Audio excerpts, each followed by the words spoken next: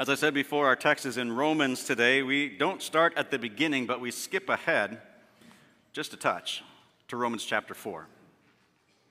For the promise to Abraham and his offspring that he would be heir of the world did not come through the law, but through the righteousness of faith. For if it is the adherents of the law who are to be the heirs, that faith is null and the promise is void. For the law brings wrath, but where there is no law, there is no transgression. That is why it depends on faith, in order that the promise may rest on grace and be guaranteed to all his offspring, not only to the adherent of the law, but also to the one who shares the faith of Abraham, who is father of us all. As it is written, I made you the father of many nations, in the presence of God in whom he believed, who gives life to the dead and calls into existence the things that do not exist. In hope, he believed against hope, that he should become the father of many nations, as he had been told, so shall your offspring be. He did not weaken in faith when he considered his own body, which was as good as dead since he was about 100 years old, or when he considered the barrenness of Sarah's womb. No unbelief made him waver concerning the promise of God, but he grew strong in his faith as he gave glory to God, fully convinced that God was able to do what he had promised. That is why his faith was counted to him as righteousness. But the words "it was counted to him" were not written for his sake alone, but also for ours. It will be counted to us who believe in him who raised him from the dead, Jesus our Lord, who was delivered up for our trespasses and raised for our justification. Made right. This whole idea of us being made right includes our sins being forgiven, being brought into the kingdom of God as heirs of the inheritance, being made new and walk in a newness of life, being made right with God, and being made right with one another. Now, in Romans, Paul digs deeply into this theological truth that apart from faith in Christ, there is no such thing as righteousness. It's only faith that makes us right with God. It's only faith that makes us right with God, but how? How does that happen? 2 weeks ago, we talked about the right spirit, and then last week we talked about the right mission, and this week we talk about the right promise. So a little bit of textual context, because we started in chapter 4. I'm going to fast forward you through chapters 1 through 3. Don't worry, we're going to come back and get those later this summer. The chapters leading up to this is all about the righteousness of God. The righteousness of God. And the righteousness of God is all-consuming judgment against sin. No one is righteous. And God's righteousness is judgmental on all the unrighteousness in this world against all of us who are judgmental. And the conclusion that Paul writes right before this text is that there is no one who is righteous. All are under sin, and God's condemnation is righteous and true. But then our text today takes a bit of a turn, and it introduces us, or reintroduces us, to Abraham, the father of all who believe in the right promise of God. And it's a promise that makes everything right. Just a little bit of Abraham refresher. God comes to Abraham in his home with all of his family, and he says, I want you to move. Where? Well, I'll tell you when you get there. And so he does, and then he gets this promise from God that someday his descendants will be as many as the sands on the seashore, and as many as the stars in the sky. And Abraham is so excited, but years and decades go by, and it's not until he's over 100 years old when 3 angels appear to him, and one of those, the angel of the Lord, says, within a year you will bear a son. Well, sure enough, he bears his son Isaac, and he's overjoyed. This promise has started for God to make this expansive family. And the first thing that God does next is says, I want you to sacrifice your son. And faithfully, Abraham follows. And he takes his son up the mountain in preparation to be obedient to the father. And in the last moment, the father comes in, saves the day, provides a lamb instead of his son Isaac. It says son Isaac grows up to be a fine young man who is the father of Jacob, who then has Joseph and 12 brothers. And Joseph is sold off into slavery into Egypt and works his way up into a place of prominence right next to Pharaoh, and huge famine hits the land. And in the midst of this famine, what's his name? Thank you. Guy with the coat. Joseph reconnects, would not be here without you. Joseph reconnects with his 12 brothers because of this famine, and the country of Israel is born and grows. Struggles in slavery for 400 years until God sends Moses to set his people free. There's Abraham, the father of nations. But was Abraham really righteous, like Paul says he was? Abraham is a guy just like you and me, and he made constant mistakes. In fact, this one time, he came to this king. His name was Abimelech. And Abimelech, he was so afraid of Abimelech because his wife Sarah was so beautiful that surely Abimelech would kill Abraham so that he could have Sarah to be his wife. And so, thinking outside of his mind, he tells Abimelech that Sarah is his sister so that he can save his own life. So he was less than righteous from a worldly perspective. But still, it's not his behavior or his good work-making abilities that was credited to him as righteousness. It was his faith. Like Paul tells us that the law brings wrath. The wrath of God is not something we spend a great deal of time talking about in the Lutheran Church, so I'm just going to give us a crash course in it.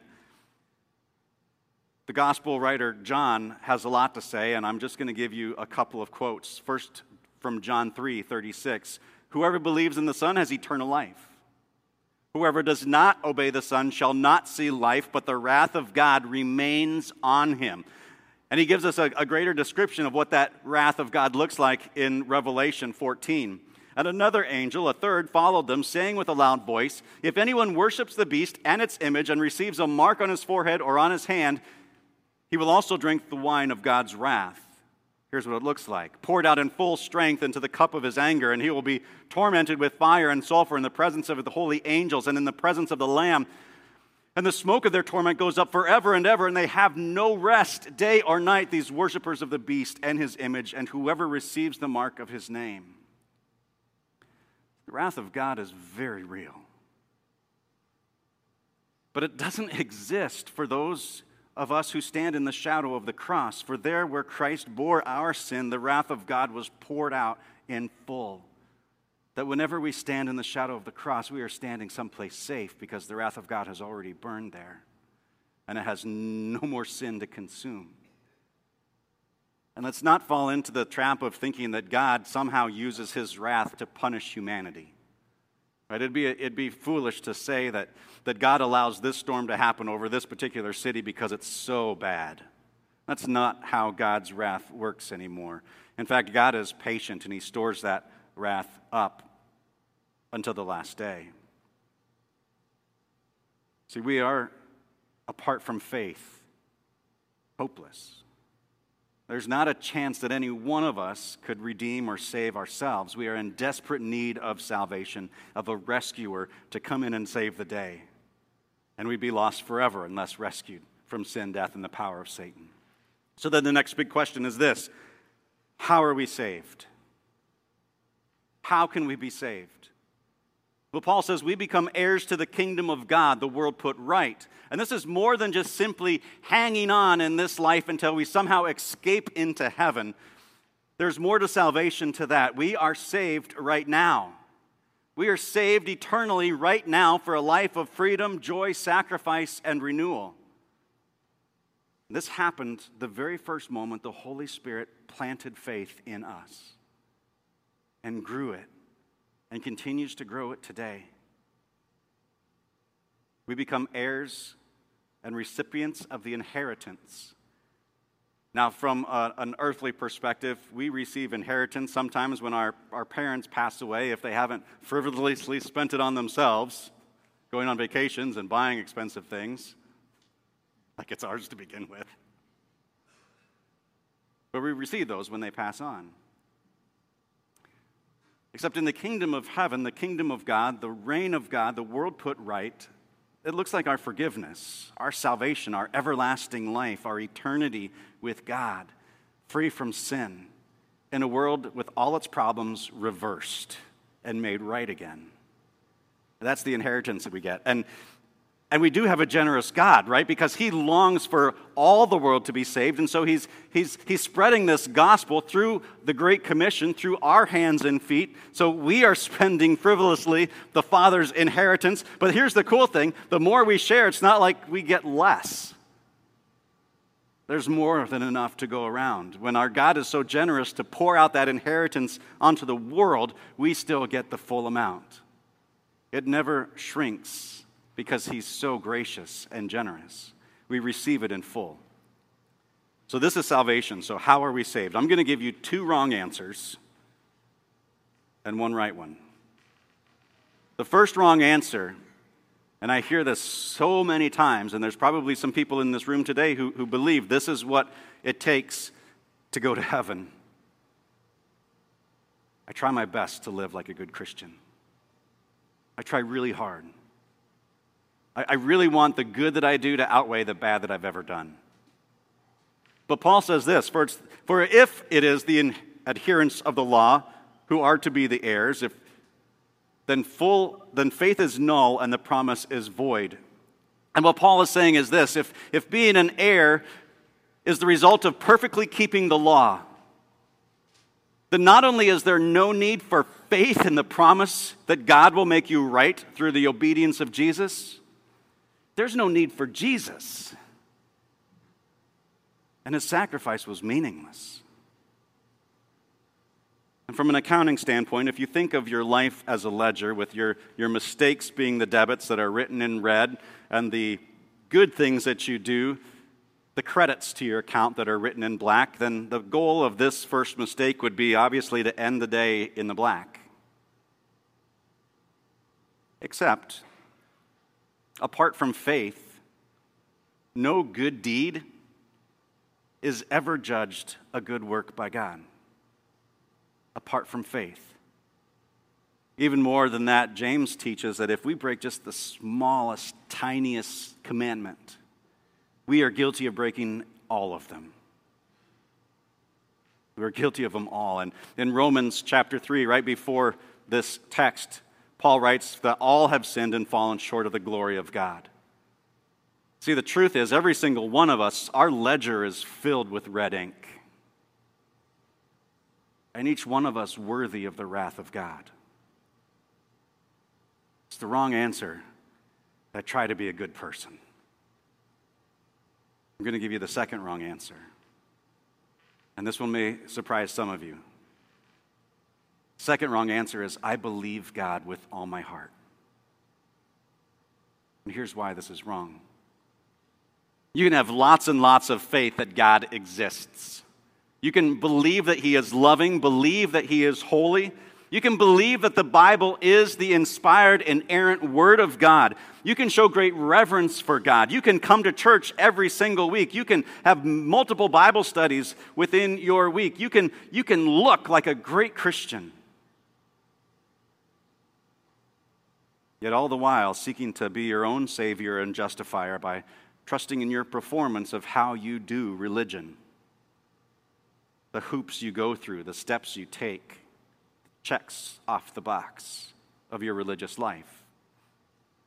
But this still results in wondering if you've done enough. If you've done enough. And get this. James, in chapter 2 of his book, says this. You believe that God is one, you do well, he says. But here's the clincher. He says, even the demons believe and shudder. See, belief in God does not save. Now, in the 9:30 service, when I preached this, I said, let's just stop here, and we can have the right answer next week, cliffhanger style. But I'm not going to do that. Here's the right answer. The right answer is the right promise. That faith is counted for you as righteousness.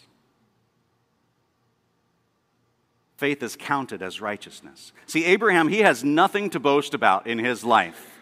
And Paul teaches that the faith that Abraham had in trusting his promise to make him the father of many nations, that faith, that was credited to him, counted as righteousness. It's an accounting term.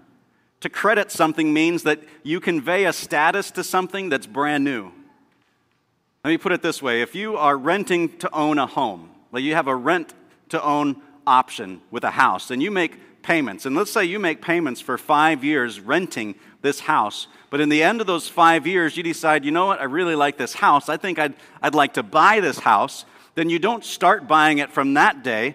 You go back 5 years to all those rental payments that you've made, and those rental payments are now considered, they are credited as, they are counted as mortgage payments. The term just changed. The meaning and the function just changed.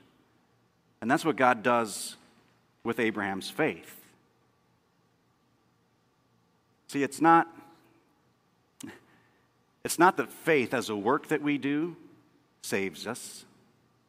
It's not that God gives us this gift of faith and then somehow now we have the ability to be better people and that saves us. And so we have faith in the right promise. When you have faith in the right promise, God looks at you and goes, that faith that you have in my promise to save and redeem you, that faith I'm going to consider being now righteousness. You're not righteous, but I'm going to consider you so because of your faith. But then how can we have this faith like Abraham, that God would look at us, you and I, today and say, Tig, I consider your faith in the right promise. I'm going to count that as righteousness today. Paul gives us 3 really good things to look at, different aspects of Abraham's faith. The first one is this. In hope, he believed against hope. In hope, he believed against hope that he should become the father of many nations, as he had been told, so shall your offspring be. To have hope and believe against hope means that you believe the radical promise of God, even if everything the world tells you says otherwise. When every circumstance seems like the promise that God has made to you seems impossible, that is to believe in a hope against hope. See, we have a hope that believes against hope that Jesus has received all of God's wrath for our sin and consumed it in full. We believe in a hope against hope that we are forgiven and set free. We believe in a hope against hope that the Holy Spirit will empower our mission to make more disciples. We believe in a hope against hope that Jesus will indeed return and turn this entire mess of a world right side up. Undo all that's wrong. Remove sin from our lives forever and live with us in peace and joy. His faith was not righteousness, but God counted it as if it was. So in hope, he believed against hope. The second thing that we hear Paul teach us about Abraham's faith is this. He did not weaken in faith when the odds were stacked against him. He did not weaken in faith when he considered his own body, which was as good as dead since he was about 100 years old, or when he considered the barrenness of Sarah's womb. You see, in the face of hopelessness, courageously and boldly stands faith. A faith that rejects hopelessness and clings to the true hope that's only found in Christ. A hope that knows that even if we can't explain how it will happen, we know that it will. We know that it will. He believed in a hope against hope. He didn't let worldly circumstances weaken his faith. And the third thing, he grew strong in faith to be fully convinced in the promise of God. Paul says, no unbelief made him waver. No unbelief made him waver concerning the promise of God, but he grew strong in his faith and he gave glory to God, fully convinced that God was able to do what he had promised. See, there are so many things that the world and the enemy try to throw at us to weaken our faith, but the Holy Spirit enables those moments that are difficult and trying to strengthen us, to strengthen our resolve, to be more bold in our confidence in God, to keep his promises. Those 3. Believe in a hope against hope. Don't let this world weaken you. but instead let it make you stronger in your faith. Now it's one thing to say, okay, these are great things, Pastor Tig. I'm going to do that. I'm going to go home and I'm going to do those 3 things, and I'm going to be just like Abraham so that God will look at me and he'll just say, well done, good and faithful servant. You're even better than Abraham. I'm going to credit that to you as super righteousness. Except we can't even do these 3 things on our own unless we're empowered by the gift of the Holy Spirit to do so. And so as we say this almost every single week, we need more. We need more of the Holy Spirit. And the way that we get that is through His Word, through His sacraments, through fellowship and Bible study with one another, growing together. And as we do that, the Holy Spirit enables those 3 things to happen in our lives. And then the faith that we have, that we cling to against all odds, that's the answer to how are we saved. That faith, God says, I'm going to treat that faith like the righteousness of Christ. You all are perfectly righteous today. Would you pray with me? Heavenly Father, we praise you for being a God who delivers to us the right promise. But that right promise makes us right with you and with one another. Help us cling to those promises of everlasting life, forgiveness, a newness of life that we have eternally with you. Help us cling to that no matter what this world says. Help us be bold in our witness to one another. Father, we pray this in Jesus' name. Amen.